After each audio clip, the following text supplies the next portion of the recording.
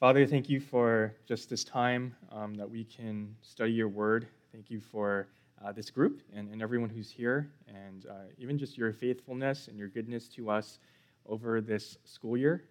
I know not everyone's done yet, but or some people have already finished, Lord, but yeah, we just think back and remember your faithfulness, and we give thanks for the ways that you have grown us. And as we look into this passage and just what it means to walk by the Spirit, we want to continue to depend on you for the Christian life and for growth and for any change or good that comes from our lives, any fruit that we get to see. We want to just know that it comes from you, and we want to continue to depend on you. And so teach us, Lord, through your word and through this passage. We want to commit our time to you. We pray this in Christ's name. Amen. All right, turn your Bibles to Galatians 5, and we're going to be in verses 16 to 26. We are reaching the home stretch of our study in Galatians. After tonight, we have just chapter 6 left and just a couple more messages, so we're almost there. And if you've been with us, hopefully by now you can tell me what the context or the occasion of Galatians is. But in case you forgot, Paul's main point or his central message in this book of Galatians is that the one and only true and saving gospel is that you are saved by faith alone, by grace alone, in Christ alone. Right? And contrary to the false teaching of these Judaizers who had come in, Paul says that you don't need to add other things. Right? You don't need to add circumcision or the law or good works on top of that in order to be a real Christian, like the false teachers were saying. In fact, to try to do so would be to depart from the gospel entirely. Right? To try to do so would be no gospel at all, and you'd be trying to make the law do something that's impossible, right? To save you or to make you righteous. You'd be trying to make it do something that it was never intended to do. And that was mostly chapters 1 to 4, where Paul is explaining and defending the gospel. And for the rest of the letter, chapters 5 and 6, Paul transitions to application. Okay, so not just telling us what the gospel is and what justification is, but also how the gospel changes how we live, our sanctification. And a couple weeks ago, I thought Christian did a really good job with that first part of chapter 5, just helping us understand what freedom is, right, that we enjoy as believers. That as believers, we've been set free from the demands of the law, right, or this legalism. And yet, that freedom doesn't mean that you just do whatever you want, right? It doesn't mean that you just have license or you can just serve your own desires, right? Or the word for that is antinomianism. And that's often how the world defines freedom, right? I can just do whatever I want. The way that Paul puts it in verse 13 is he says, don't use your freedom as an opportunity for the flesh, but here's how you use it. He says, but through love, serve one another. So not the slavery of legalism, right, which Paul was preaching against, but also not the other extreme of this unrestrained licentiousness, but the way of love. And in verse 14, Paul says that's really what the entire law is all about in the first place. Well, as we continue in our passage tonight, we're going to see that similar idea, right? Not legalism, not antinomianism or licentiousness, but this better way. And instead of focusing on the freedom that we enjoy, which he did last time, Paul is going to focus on the Holy Spirit's work in the life of a believer. When you think about it, freedom is great, right? And in this ideal world, people would use their freedom for good. People would use their freedom to love others rather than to love themselves. But the question is, how do we actually get there? Like, how do we actually get to the point where we use our freedom to love, like Paul says? Or even more simply, how do people actually change? Like, how do we actually want to desire that? See, one of the underlying beliefs or one of the underlying assumptions between both legalism and antinomianism is that people cannot change. Right? That's like one of the fundamental assumptions, that people don't change. And that's why you need external rules and regulations to tell people what to do. Or on the other hand, people don't change, and so they'll just inevitably do what they want. Right? They just fulfill their own desires. And here in our passage, Paul says, no, that's not true. That people can change. They can genuinely change. And it's not because we ourselves have done anything about it, but it's because God has done something about it. Namely, he's given Christians his Holy Spirit. That's the difference. And the Holy Spirit indwells our hearts and changes us from the inside out. And so again, not this legalism, like all these rules, not do whatever you want, but this better way, this life that is led by the Spirit, a life that is walking by the Spirit. And that's a big idea of our passage. If you look in our passage, Paul restates that in a few different ways. So verse 16, he says, walk by the Spirit. Verse 18, he says, if you are led by the Spirit. Verse 25, he says, live by the Spirit. Let us also keep in step with the Spirit. And so different ways of saying the same thing, right? This life that is walking or led by the Spirit. And now the obvious follow-up question to that is, what does that mean? Like, what does it mean to walk by the Spirit? Right? I think it seems kind of vague, a little abstract. And I think that's often the case when we talk about the Holy Spirit. I was trying to come up with a definition, and I feel like I just kind of ended up using some of the same words that Paul uses here. But I think kind of generally, walking by the Spirit communicates these ideas of trust, of dependence, of where your power comes from, your power from the Spirit, right? This submission to the Spirit's way and rule in your life. I think one helpful way that I heard verse 18, where Paul says, if you're led by the Spirit, one helpful way I heard that explained is, it's not so much like follow the leader, right? Like hope you keep up with the Spirit who's guiding you, but like this train that is led by the caboose, a train that's led by the engine, the source of power that's leading you and propelling you. And so those are some ideas I think that Paul is trying to capture with that phrase, walking by the Spirit. But I think in our passage, he's not trying to give us like this nice, concise definition, which is maybe what we want. Rather, I think he helps us to understand this first by just understanding the significance of the Spirit in relation to the Old Testament, to the law, to the context of the rest of Galatians, but also by giving us a picture of what life in the Spirit looks like. So I think he wants to show us and not so much tell us.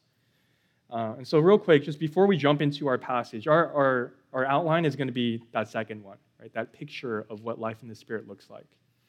I do want to help you understand just the theological significance of the Spirit for us as believers. Because I know that when we talk about the Holy Spirit in our lives, oftentimes we're talking about our present experience. Right? We're talking about like everyday life, how the Spirit is working in our hearts personally, individually, right now in the Christian life. And that is how the passage talks about it. But I do want to show you how the Spirit is also part of this bigger story, part of God's bigger work in Scripture. And so I want to rewind to the past a little bit, and I want to help us see how the Spirit is this fulfillment of something that God promised long ago. See, one of the things that had set God's people, Israel, apart was that God gave them the law. Right? And the law was one of the tangible markers of their identification as God's people. And so because of that, it was something that was incredibly important to them. In fact, it was something that they found a lot of pride in. Right? And we see that all throughout Galatians. The Judaizers they keep pounding the law. Right? Their message is that you have to add the law, circumcision, these rituals, in addition to faith in Jesus Christ to be part of the people of God. Because that's what identifies you as part of God's people. Well, in Galatians, if you think back to chapter 3, what did Paul teach us about the law? He said that the law was never intended to save. Remember, the law was intended to serve as this temporary guardian, right, to restrain evil, to be a guardian over us until Christ came. The law was to reflect to us the character of God. And the law was to reveal our own sinfulness and our inability to keep it. In other words, the law wasn't meant to save, but it was meant to show us our need for a Savior. We're meant to realize that an external law was never intended to solve an internal problem, our sinful hearts. And so here's where the Holy Spirit comes in. In Ezekiel 36, 26 to 27, God, in the Old Testament, God makes this amazing promise that in the future, he would give his people a new heart and a new spirit. And he says in that passage, he says, I will remove your heart of stone, and I will give you a heart of flesh. I will place my spirit within you and cause you to follow my statutes and observe my ordinances.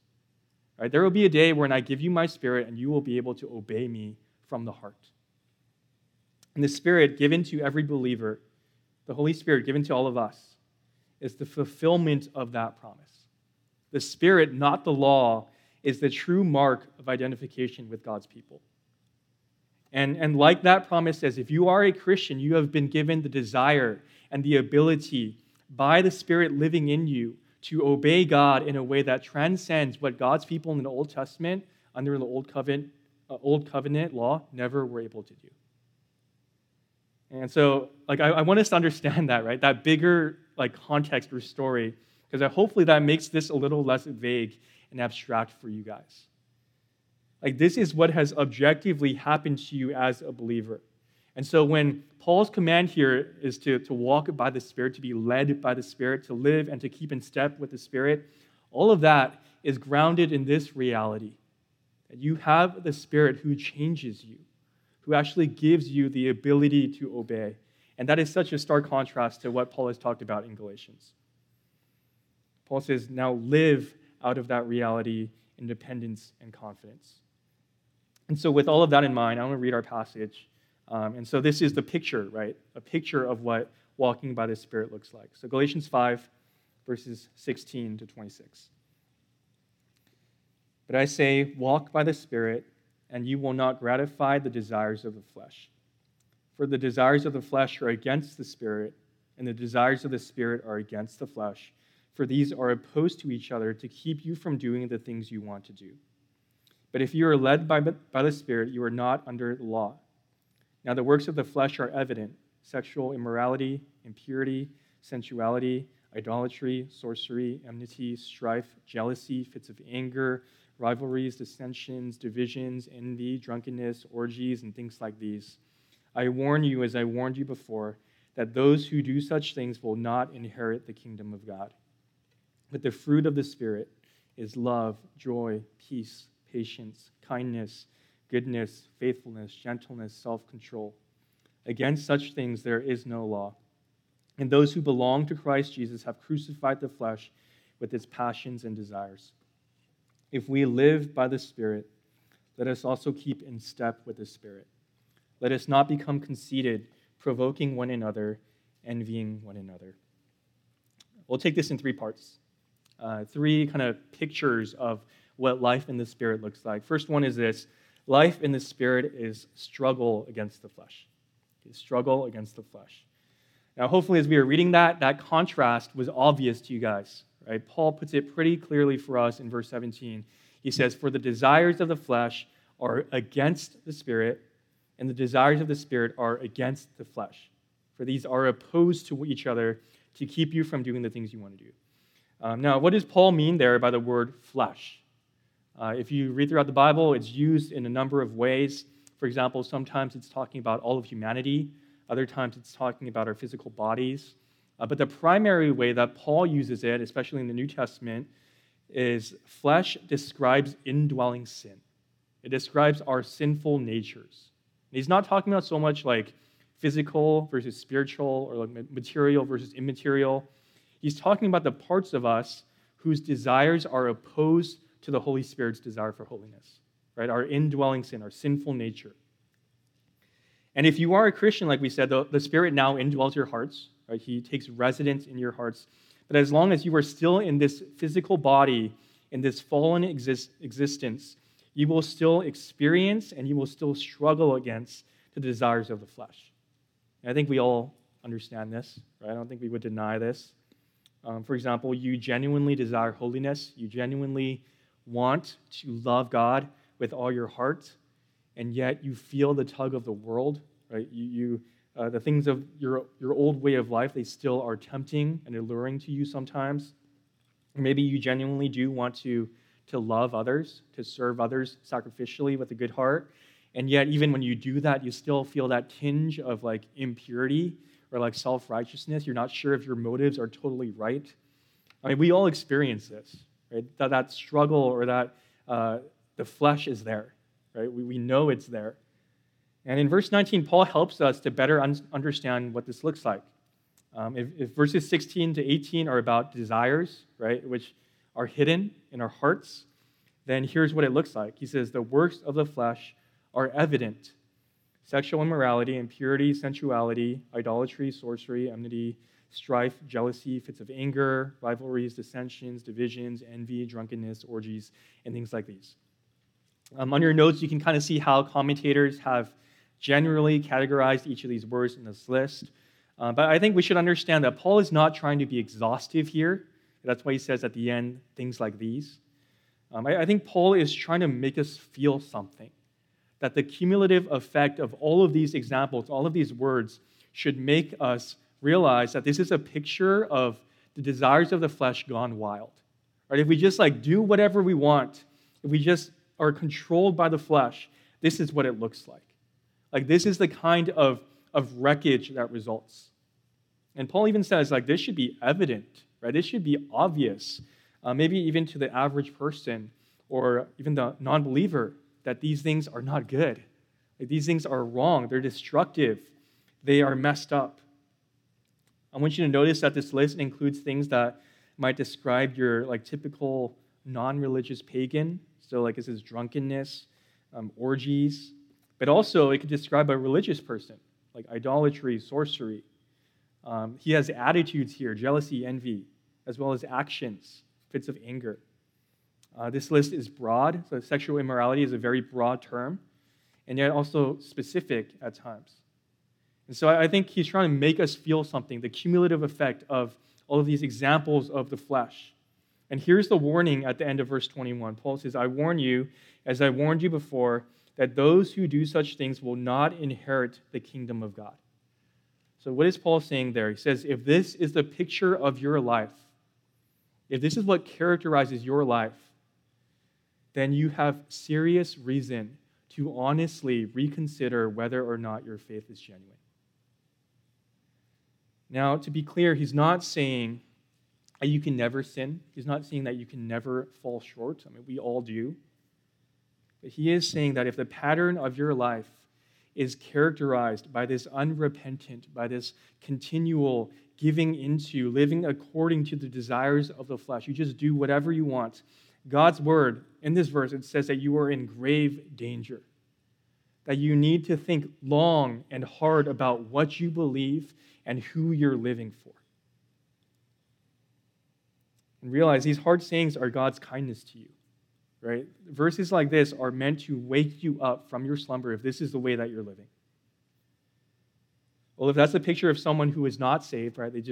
Their life is characterized by this unrepentant, continual giving into the flesh, then what's the opposite of that? What's the picture of someone who is saved? And this is important. I want you to see this. It's not that I only do good, right? It's not even that I mostly do good things or that I never sin. The picture of someone who is walking by the Spirit is not that they are perfect, but what? That they struggle. Right? That they struggle. That each day is this battle between the desires of the Spirit and the desires of the flesh. J.C. Ryle, he put it like this. He said, the child of God has two great marks about him: his inner peace and his inner warfare. So he says, inner peace, knowing that our sins are forgiven, that we are in right standing before God because of the gospel, but also inner warfare, right? Because of this battle that is raging on that Paul is talking about. In fact, I think Ryle's onto something. He says we should be concerned if there is no inner warfare against sin going on. He says, let us settle in our minds that the Christian fight is a good fight, really good, truly good, emphatically good. The battle against sin and the flesh is frustrating, and we should be frustrated by it, but also it is evidence of the Spirit's work in your life. Is there struggle going on in your life? Well, maybe some of you need to hear that tonight because you look around and it might seem like people at church or people at AACF, like everyone else, it seems like they have it all together. It seems like they never struggle with anything. And if they do, it's just suffering, right? It's hard circumstances, but never personal sin. And while you're here, you know your own sin, and you're dealing with the same thing over and over again. Well, first off, I think we need to realize that oftentimes in most relationships, you're probably just seeing the surface, right? So you don't see everything going on. I think we have to realize that. But also, I think we probably do need to recalibrate our understanding and our expectation of the Christian life. I think we have overvalue things like giftedness and ability and personality and knowledge rather than this humble recognition of our own sin and this life of repentance? I mean, do we look at someone who struggles hard against sin and do we think to ourselves, man, like they have a lot of issues? Or like, I'm glad I'm not that person. Or do we recognize that that struggle against sin is evidence of the Spirit's work in them? Like, I think when we look at those people, it should be convicting to us that maybe like we're taking our sin too lightly. Maybe we're not thinking about our sin enough.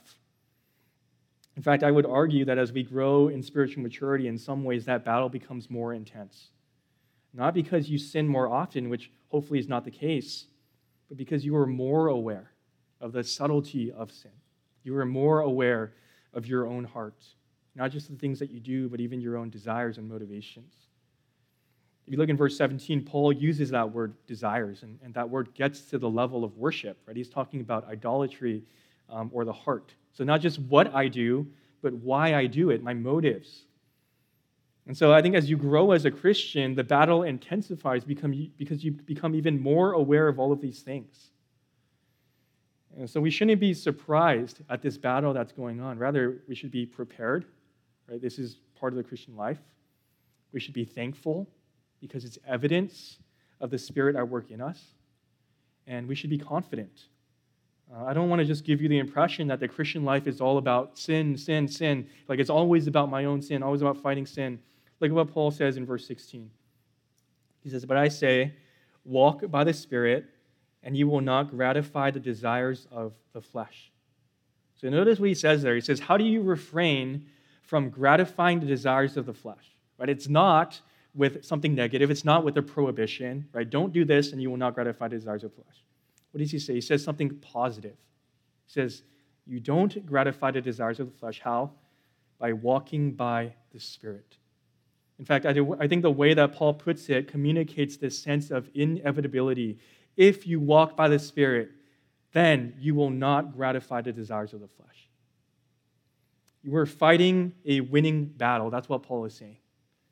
That the Spirit will be victorious over the flesh.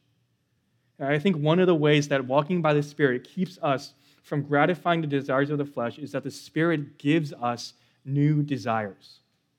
Right? We possess new tastes coming from a new heart. It's that passage that I referenced earlier in Ezekiel. Right? Taken out of hearts of stone, given a new heart of flesh. New desires, new loves. For example, I think of some of the junk food that I used to really enjoy when I was younger. So some things like McDonald's dollar menu, instant ramen, certain candies, Laffy Taffy, like Airheads, fruit snacks, fruit roll-ups. I don't know. The list can go on and on, right? And nowadays, I don't crave. I don't like enjoy those things as much. And why is that? Sure, maybe because I'm old, but also because I've tasted much better foods, right? And I've tasted much better treats and desserts and things like that. And so someone didn't have to tell me, hey, like stop eating those things, right? Don't stop eating the dollar menu, because my tastes have changed, right? And nowadays, I still enjoy it sometimes, but like some of that stuff is gross to me, and it tastes artificial, and it's like it makes me feel not good. Like I'd rather have something better instead. And that's what the Spirit does for us. He transforms our desires, and slowly but surely, the law feels less burdensome and actually becomes something joyful. Why? Because it's no longer demanding of us something we had no desire to do in the first place. When our desires are changed, the law becomes this thing that guides us into how we can genuinely please the Lord. And so I think just one thing that means for us practically is that we need to spend time beholding that which is better, that which is more satisfying. We need to be tasting and seeing Jesus Christ. Like the hymn says, we need to be turning our eyes upon him so that all the things of earth will grow strangely dim in the light of his glory and grace. As Pastor Tim has said, not just growing as sin experts and just staring at our sin and how bad it is, and just like trying to understand our idolatry, but also Christ experts, knowing him better, seeing his beauty. Alongside the fierce battle against sin and the flesh, we are to be growing in how much we know the satisfaction and the beauty of Christ. And the great thing is that is exactly what the Spirit wants to do. Like, that is his ministry, to highlight, to point us to Jesus Christ, to help us to enjoy and to glorify him more. All right, second point is this: life in the Spirit bears fruit. Life in the Spirit bears fruit. Verse 22, but the fruit of the Spirit is love, joy, peace, patience, kindness, goodness, faithfulness, gentleness, self-control. Against such things there is no law. So in these verses, we get the well-known fruit of the Spirit. These are 9 qualities or 9 virtues that Paul says ought to characterize someone whose life is led by the Spirit. And we actually preached through these like one by one a couple years ago, although it was when we were meeting over Zoom because of COVID. And so, which means you might have not been paying attention to the sermons, which I don't blame you, or you've erased that season from your memory already. But since we did that study not too long ago, I'm not really going to focus on each of them individually, and you can listen to the recordings on the website. I'm going to talk about this more collectively. And on your notes, I did write down just the list and like a short definition, so I hope those can be helpful to you. But I think when we read these verses, the way that we might be tempted to read it is to see it as, okay, verses 19 to 21 is this list of bad things, this list of vices. Then verses 22 to 23 is this corresponding list of virtues, right? Like, don't do verses 19 to 21, do verses 22 to 23. And that's not wrong. We're definitely supposed to notice the contrast here, but I don't think that's all that Paul is trying to say here. Because if you think about his big point in Galatians, he says that as Christians, we are no longer under the law, right? And so if we read these fruit, these virtues as rules, as just like to-dos, then I think we're kind of missing the point. I mean, notice in verse 19, he says the works of the flesh, but then in verse 22, he doesn't say the works of the Spirit. He says the fruit of the Spirit. And I think he uses that specific imagery for a couple of reasons. One is that we are to realize that fruit are a sign of life. Fruit are a sign of life. You might recognize that Paul isn't the only person in the Bible who uses this picture of fruit. That is actually a pretty common metaphor. For example, Jesus himself in Matthew 7, he says that you will recognize a tree by its fruit. And sometimes the point of that metaphor is to warn, to challenge, to rebuke. That's how Jesus uses often. He says that your lack of good fruit, if you don't see any fruit, that should be a sign that there's a more serious problem. And so even for us as Christians, it's appropriate to do some self-examination, to ask ourselves, is our faith evidenced by the fruit of good works, as James 2 talks about? But there's also another way that the Bible talks about fruit, and it's kind of a different emphasis. Fruit doesn't just expose deadness, but it's also evidence of life. Right? Fruit are a sign of life. For example, in John 15, Jesus gives the metaphor of the vine and the branches. And in that passage, he describes bearing fruit as just this byproduct of abiding in me. He says, if you abide in me, you will bear fruit. And so fruit is the evidence that we are in him and that he is in us. And I think we see both of those aspects here in our passage, but I think especially that second one when it comes to the fruit of the Spirit. That the fruit of the Spirit is the natural byproduct of the life of the Spirit in you. That's why it's called the fruit of the Spirit. A tree doesn't bear fruit because some law in nature says that it's supposed to. It bears fruit because that's just what it does when it's alive. And so it is with all of these virtues. If the Spirit is in you, that is, if you are a Christian, right? Not if you're like some super spiritual person. If you are a Christian, if the Spirit is in you, then these things will naturally overflow in your life because of what he's doing in you. I hope that is encouraging for you because it's supposed to be. And here's something that might be a little more challenging. The fruit of the Spirit describe who you are, not what you do. The fruit of the Spirit describe who you are, not what you do.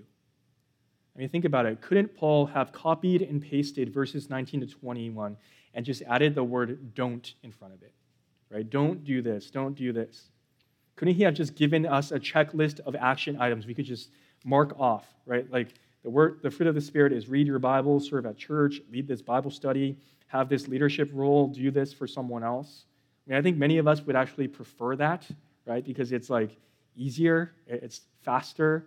It's more tangible. I think some of us might find more assurance in that. But Paul doesn't do that. And instead, he gives us qualities, right? He gives us words that describe someone's character and inner person. And so does love, joy, peace, patience, kindness, goodness, faithfulness, gentleness, self-control, does that describe the kind of person that you are? Does that describe your heart? I think that might be convicting for some of us to hear because we instinctively point to the things that we do as indicators of how we're doing spiritually. And I'm not saying those things are like not significant, but Scripture does talk about how our external actions don't always reflect what's true of us on the inside. In 1 Corinthians 13, it's the famous love passage that's read at many weddings. In that passage, Paul says, I could speak in tongues of men and angels, that I could prophesy, I could understand all mysteries and knowledge. I could have so much faith so as to move mountains. But if I don't have love, right, if I don't have that fruit of the Spirit, I'm nothing. I'm just a noisy gong. I'm just a clanging cymbal. I'm just making noise. It's meaningless. I want you to notice also that Paul calls it the fruit of the Spirit singular and not fruits plural, right? Some of you guys never noticed that.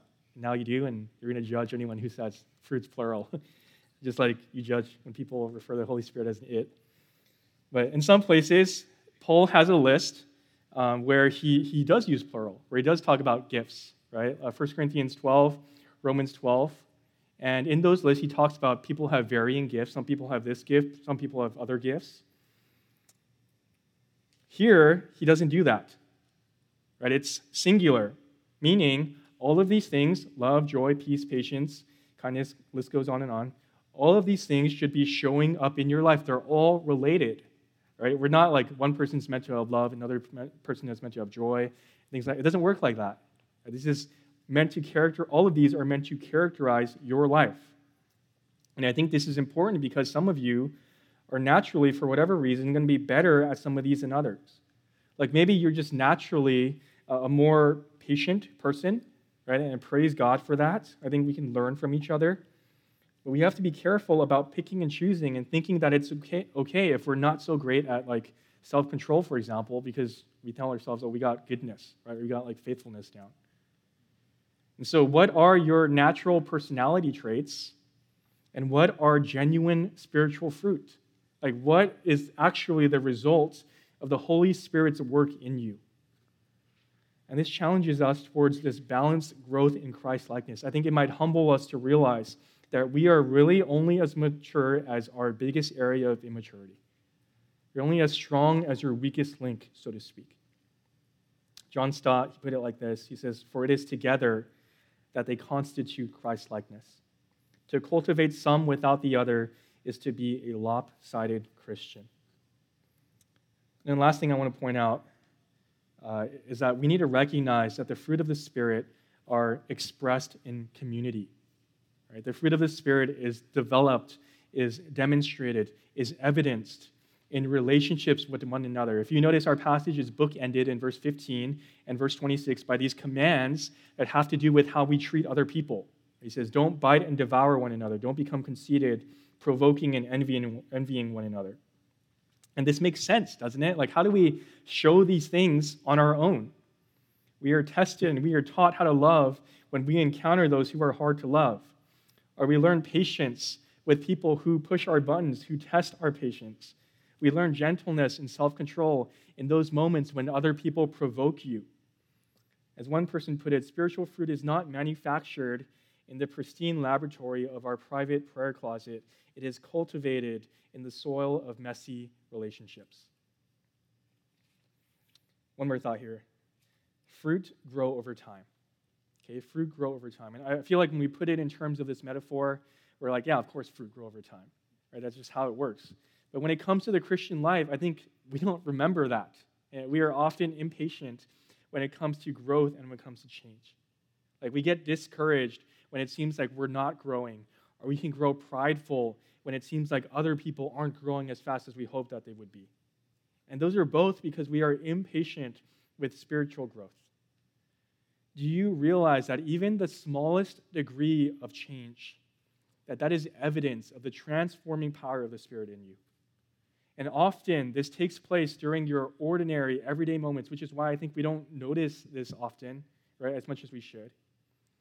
The Spirit is changing you and shaping you, not just in terms of like doing and practicing these things, but to become a different kind of person. And that takes time. And so, yeah, sure, I think sometimes when we evaluate our lives according to this verse, we look at the fruit of the Spirit, we should ask, yes or no, right? Is this showing up in my life or is it not? I think sometimes a better question isn't yes or no, but before and after, right? Change and growth. What was I like before? How has God changed me since then? And so, Beacon, would you humbly and honestly consider your own life? Where have you seen growth? How has God changed you? In what ways are you different than you were before? And yet, where are you weak? Where do you know that you need to continue to grow? All right, last point here. This one's shorter. Life in the Spirit is grounded in God's work, not yours. Life in the Spirit is grounded in God's work, not yours. And hopefully that idea has already been clear to you guys as we've been going through this. But God is the one who enables, right? God is the one who empowers the change in your life. God is the one who gives you victory in that struggle against the flesh. Like I said, the fruit of the Spirit are called that because it's the Spirit who produces that, right? That supernatural fruit day by day in your life. And as we get to these closing verses of chapter 5, Paul once again grounds our doing, our living the Christian life in what God has already done for us. Verse 24, he says, "And those who belong to Christ Jesus have crucified the flesh with its passions and desires." Verse 24 is the gospel, isn't it? Right? We belong to Jesus Christ. We've been crucified with him. And so we battle against sin. We strive to put to death the desires of the flesh, knowing that as Christians, we already belong to Jesus Christ, that we already have once and for all been crucified with him. Right? Galatians 2:20, "It is no longer I who live, but Christ who lives in me." That you are a new creation, and those sins present might still remain while you're still here in the flesh. You have been set free from sin's penalty. You have been set free from sin's power. If you belong to Christ Jesus, it means that your approval and your acceptance doesn't depend on you. It means that it doesn't depend on how well you fight your sin, whether you succeed in your battle or whether you fail. If you belong to Christ Jesus, it means that your relationship with God is secure on the grounds of Christ's work on the cross. If you belong to Christ Jesus, you belong to him forever.